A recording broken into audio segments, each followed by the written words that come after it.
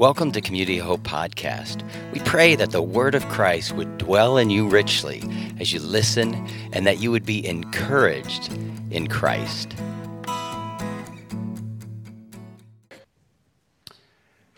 Good morning. We were going through a series that had to do with the old stories of Sunday school, right? The old favorites. And we hit Christmas time, so we're going to probably dovetail both those things this morning in a story we've heard again and again and again. And that's the story from the end of Luke 2 about the shepherds and the angels. I was thinking of this last night when Mark and Billy and JJ were leading. Mark likes to do this once a year on right before Christmas on Saturday night. It's like sing about 16 Christmas carols, one verse of each, just go all the way through them. And I thought, practically every one of these Christmas songs has something to do with the shepherds, right, and the angels visiting, some aspect of it. So I want to just talk about that this morning and maybe just give you maybe a fresh idea or two that the Lord shared with me about this. I know that just from talking to a number of people at church and at school and places like that people, just this last year, there have been some people who've been disinvited from Thanksgivings or Christmas get-togethers or birthdays and stuff. Some of it has to do with politics. Some of it has to do with vaccination status, maybe other things that are involved there. But I feel like the shepherds were the perfect guys to get invited to Jesus' birthday. They were the perfect birthday guests. And I'm going to explain that. But first, let me just go through the story with you a little bit. And I was thinking of, there were like three words that really stuck out to me as I read through this story again and again. And one was the word terrified, the word savior, and the word peace. And then I'm going to go back to how I think those shepherds were the perfect invitees to this birthday. So the first word is the word terrified, and that comes right away in the story. So let me take you to Luke chapter 2, verse 8. It says, "That night there were shepherds staying in the fields nearby, guarding their flocks of sheep." This makes people think that possibly this was either in the spring or the fall, because typically shepherds would be out in the fields with their flocks at those times of year over there. In the winter, they would probably be inside, okay? So anyway, it says, "Suddenly an angel of the Lord appeared among them, and the radiance of the Lord's glory surrounded them." They were terrified. They were terrified. It's interesting to think about this, okay? And I understand this, why they would be terrified here. But I thought, just to give you an insight into this. Remember a couple weeks ago, it wasn't that one. Where are we here? I'm missing a slide here.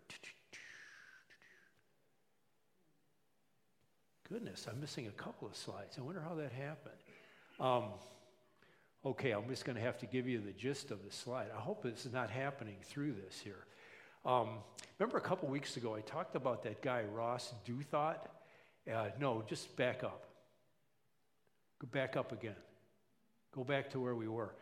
Yeah, I don't know, may have to. Do you have any pictured slides in there at all?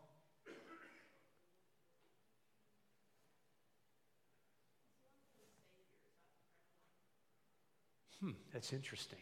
Okay, I'm just going to have to go back to where we were.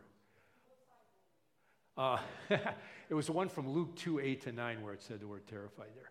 Okay, remember a couple weeks ago I was talking about this Ross Douthat, and this guy had Lyme's disease.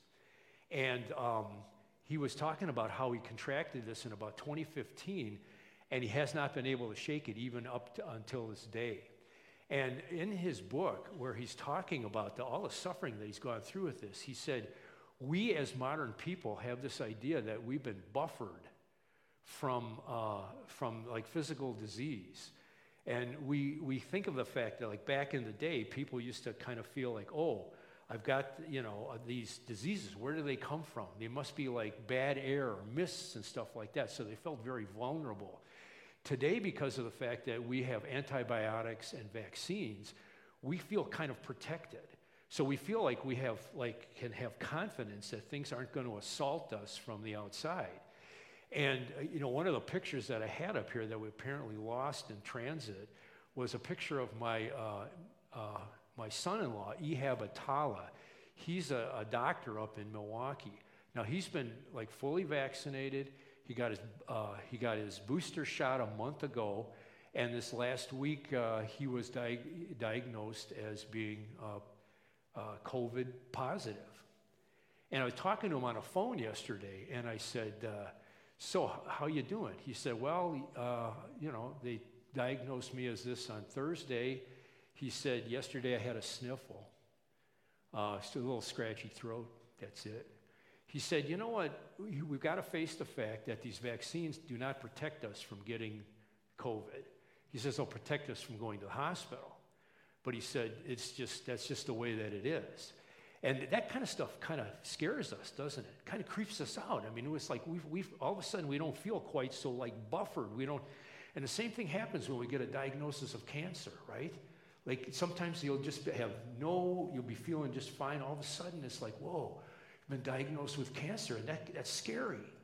Or the Lyme's disease. It just seems to come out of nowhere, and it just doesn't seem to be able to be dealt with. And suddenly we don't feel so self-confident anymore. We don't feel like we got it all together. It's just kind of a scary feeling that we've got. And that kind of thing happens in the physical realm, but I think it also happens in the spiritual realm. And so it's like we just kind of feel like, okay, we got our little life together, and all of a sudden God breaks through. And so here all of a sudden this supernatural being just appears to these shepherds, and they're like, whoa! It's terrifying. It just reminded me of something that from the great Shakespearean play Macbeth. And in Macbeth, there's this scene where he has killed off one of his best friends, this guy named Banquo that he thinks is a threat to him. And then the ghost of Banquo appears at this banquet. And Macbeth is terrified of this thing. And his wife goes up to him. She can't figure out what's going on. And she goes, "Are you a man? Are you a man?"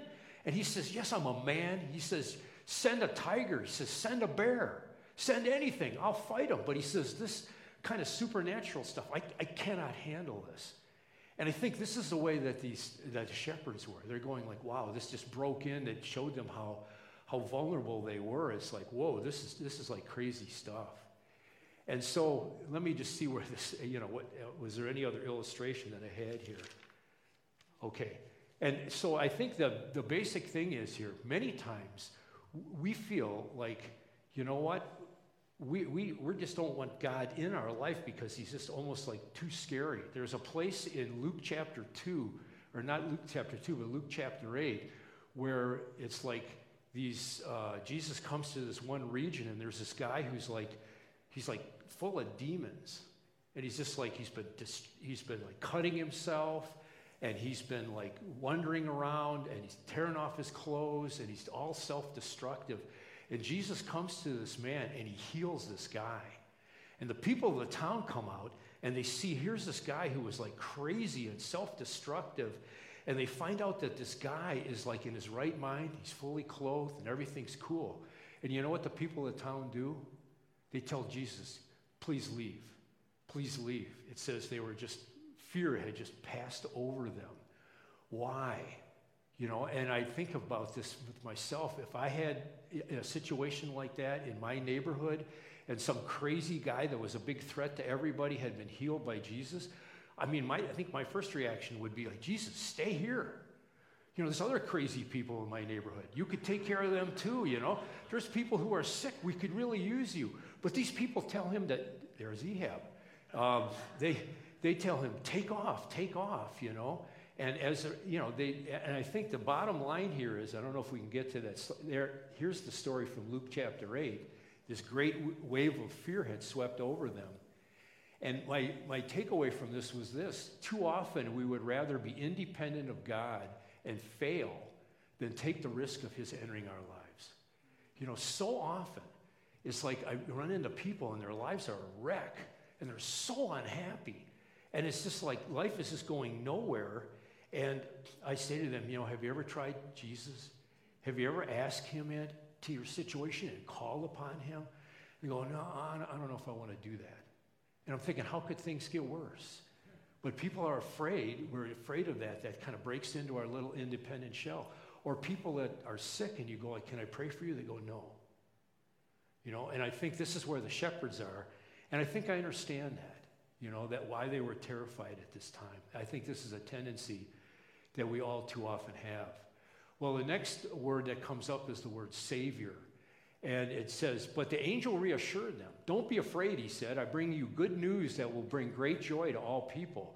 The Savior, yes, the Messiah, the Lord, has been born today in Bethlehem, the city of David. And you will recognize him by this sign. You will find a baby wrapped snugly in strips of cloth lying in a manger. This word, Savior. Now, the idea of a Savior is that it's someone who rescues you. Rescuer from sin and death. It's like somebody who finds you in a situation where you're helpless, and he's able to rescue you from that. We have a real need for rescue. Sometimes we think we just need a little fix, but I thought this would be a good illustration here. That's a picture of Tim Cook, who's the CEO of Apple, right? Huge company. Many of us are carrying their products right in our pockets right now, right? But they've had a problem because it's like employees are leaking some of their confidential information to the press. And Tim Cook issued this like very stern memo to some of the important people in his company. And he said, it's essential that we stop leaking information to the press. We are committed to uncovering the identity of leakers. We also know that people who leak confidential information do not belong here. Stern threat, right? How do we know that he sent out this memo? Somebody from the company leaked the memo to the press. You know what? Is this not kind of characteristic of us, right? There's a certain rebellious streak in us. Isn't that sometimes, don't you sometimes feel that? They go, this is what you got to do. Here's the mandate. Whatever. Go, no. And even worse than that, in my own self, than my streak of rebelliousness, I think is the selfishness that I see there so often. I mean, my wife will say, things like, Jim, I ought to do this thing here and visit these people, and I'm going like, yeah, well, I don't know, and I just feel lazy. Don't you sometimes? You're going like, how can I get out of this, or kind of pretend that I'm doing it, and and it's just like, and I look at even like some of the good things that I do, that my motives are so self-centered so many times. And it's like there's this kind of deep, I think, corruption that's in each one of us that we need a rescue. We don't just need a counselor or a little more wisdom. We need rescue. Maybe a little symbol of this is what's happening over in Brussels, Belgium. This is the Palace of Justice here that you're seeing. And you can see they've got this big crane thing working there. What they're doing right now is they're rebuilding the scaffolding that's been around this building for 37 years in an attempt to fix it. They've allocated $2 million now to fix the thing that's supposed to be fixing the building. And I think, man, is this not like the way we work in our lives? I mean, many times, we've got deep-seated problems where we need a savior, we need a rescue. And so many times we end up just trying to deal with symptoms. We try to find some kind of thing that'll make us feel a little better for a little while. Something that can maybe just help us, see it in a little different way or find out where the problem came from. But it isn't like solving the real deep down issues. We need a savior. In John 3, there was this incident in Jesus' life where it says there was a man named Nicodemus, a Jewish religious leader who was a Pharisee. After dark one evening, he came to speak with Jesus. Rabbi, he said, we all know that God has sent you to teach us. Your miraculous signs are evidence that God is with you. Jesus replied, I tell you the truth, unless you are born again, you cannot see the kingdom of God. Do you understand what's going on here? Jesus basically insulted this guy. This guy came to Jesus and he's going, you're a great teacher. Can you give me some wisdom? That's what's implied here, right? Can you maybe give us a little bit of insight or do something to maybe help us out a little bit? And Jesus says, you know what? You're a wreck. He goes, you need to be born again. We need a brand new you, pal. I mean, if this guy is like tracking with this, he's probably not feeling real good about himself. Jesus just knocked down his self-esteem a large distance. But he's going, Nicodemus, you need a Savior. You don't need a few little fixes. You need a Savior here. A Savior is a rescuer, like I said. One of my favorite movies is True Grit, the Coen brothers version from 2010. And there's this guy named Rooster Cogburn who's lived a kind of unhealthy lifestyle kind of life, right? But he's in a situation in the end where here's this 12-year-old girl that he's been befriending and helping on a mission that she hired him for, and she's been bitten by a rattlesnake, and she is literally dying. And he has to carry her finally because his horse gives out, trying desperately to find help. There's nothing she can do to help herself. I mean, she's unconscious. There's nothing. She needs a rescue. And he facilitates the rescue that she needs. That's just a picture of the Savior who was born here that the shepherds are being told about. Anything less than a Savior is going to fall short of what we really need. Now, it also says here he's the Savior, but it says, yes, the Messiah. He's the Savior and he's the Messiah. So let me just talk about that word Messiah here. The Messiah is this idea of he's the special, designated one authorized to carry out the saving mission. This word Messiah is a Hebrew word, and a Greek version of it is Christ, right? So we use those words interchangeably. He's that Savior who is Christ, right? And he's the one that was promised for centuries. You're going like, there is one who is specially designated by God, and he is going to be the one who can actually perform the saving mission. He is the very special one. We have a lot of wannabe messiahs around, wannabe Christs, people who want to be the Savior. Sometimes we call them politicians. But there's all kinds of various vocations that we look to. We go like, maybe that's the one that can really save us, can save me in this situation. This guy here, I think, was the classic wannabe, famous guy, actually, Fred DeMara. They made a movie about him called The Great Imposter. This was a guy who dropped out of high school when he was a junior, and he went into a monastery. He was there for a couple years, and then he got tired of that, and he decided he'd go in the Navy. So he went in the Navy. Now, this was the time of the Korean War, so he's in the Canadian Navy.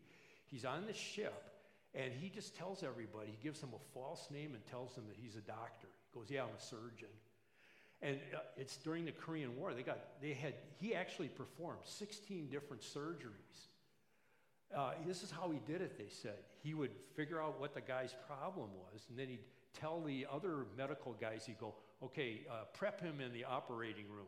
Then he'd dash off to his room, pull out medical textbooks. He was a guy who could speed read, and he had a photographic memory, and he'd read up on what you're supposed to do, and then he'd go back in there and operate on him.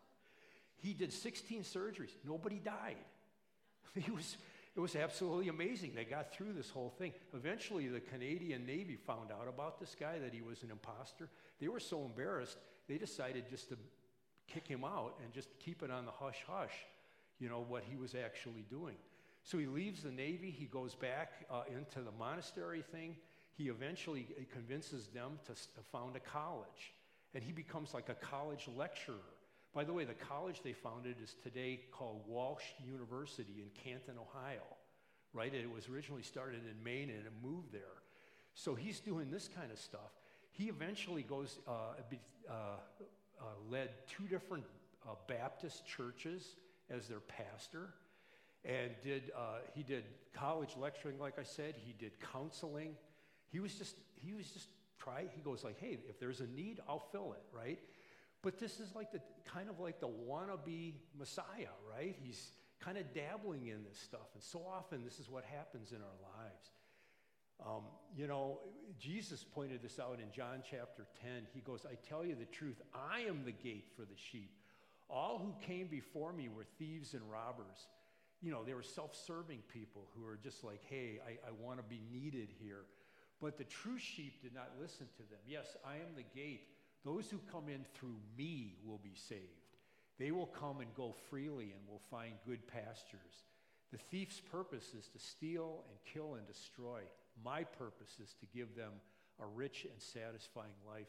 We need a real Messiah. Jesus said, I'm the way, the truth, and the life. No one comes to the Father except through me. He says, I am the real Messiah. Anything less than the real Messiah is going to ultimately fail us. And it says not only is he like the Savior, yes, the Messiah, but it says he's the Lord, the Lord. Now, this is interesting because the word Lord is a title of God himself. You know what? This is the first time I realized this. I went through Luke chapter 1 and then the beginning of Luke 2, right, that lead up to this story here of the shepherds. And I counted the number of times the word Lord was used. Do you know the word Lord was used 22 times before we got to this verse? And every time it refers to God Almighty, refers to God himself. This is the Savior, the Christ, the Lord. That's big. That is huge. There's this guy named Lu Xun who wrote a classic short story that's called The Iron House. And it starts out like this. Imagine an iron house without windows, absolutely indestructible, with many people fast asleep inside who will soon die of suffocation. But you know, since they will die in their sleep, they will not feel the pain of death. Now, if you cry aloud to wake a few of the lighter sleepers, making those unfortunate few suffer the agony of irrevocable death, do you think you are doing them a good turn? I mean, I think the story he's writing is kind of a Kafkaesque story. There's no solution in this situation, and he's just posing like a problem here, right? But think about it. I think this is our predicament. I think in a spiritual sense, you and I are living in an iron house. You know, it's like we are mortal. You know, we know that we're going to die, and there's no way that we can get around that. And we know we've got sin problems, you know, just these corruption problems that just keep luring us back. And without help, we are going to be unable to break the hold of these problems. We're in this iron house, and it's only going to be God himself who's going to be able to break us out. That's why we need the Savior, who is Christ the Lord. Only God himself can accomplish this rescue mission. And now we come to the part about peace, which is the third word I wanted to look at right here. And I love this picture right here of what peace is really like, what Jesus is really talking about here. You know, with the storm in it, and then we've got this person who's just walking there with, their umbrella. And it comes from this, verse 13. Suddenly, the angel was joined by a vast host of others, the armies of heaven, praising God and saying, "Glory to God in highest heaven, and peace on earth to those with whom God is pleased." Peace on earth to those with whom God is pleased. When you and I think of peace, we go like, oh, maybe Jesus is talking about an end to like armies going up against each other. Or maybe he's talking about, hey, there's going to be no more family strife now in my life. Or no more like disputes at work, and everything's going to be calm and chill, and it's going to be just wonderful. And he's not really talking about that. When Jesus talked to his disciples right before he went to the cross, he said this, "I have told you all this so that you may have peace in me. Here on earth you will have many trials and sorrows, but take heart because I have overcome the world." He's going, don't expect there to be peace among the nations here on earth. Don't expect there to be a lack of strife or conflict or a lack of worries that are going to be going on in your life. But understand that when you're in me, you're going to have a deep peace that's going to be able to walk through these situations and handle them and have the strength to deal with them as they arise. God is promising his people peace in the midst of all of their worries.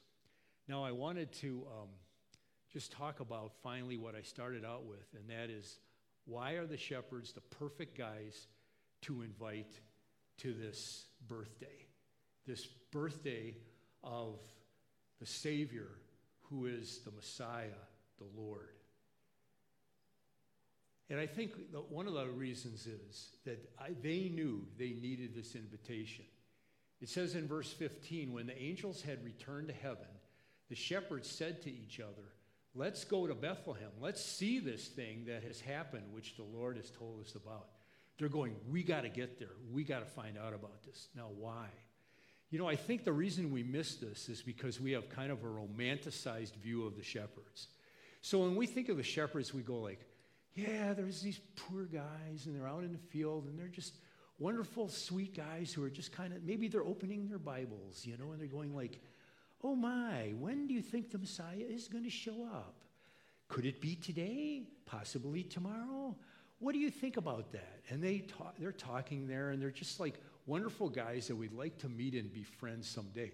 This was not what the shepherds typically were like in Jesus' day.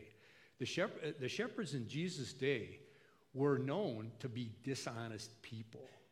You know, they were just guys that you would not like to have in your neighborhood.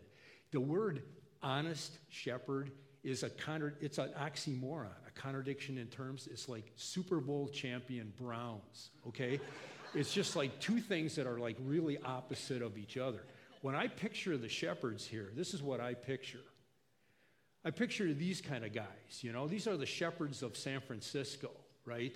So it's like, whoa, chance to loot, let's do it, you know? If you had shepherds come into enroll in your school, lock your locker, lock your doors, right? If they move into your neighborhood, get cameras on your house, right?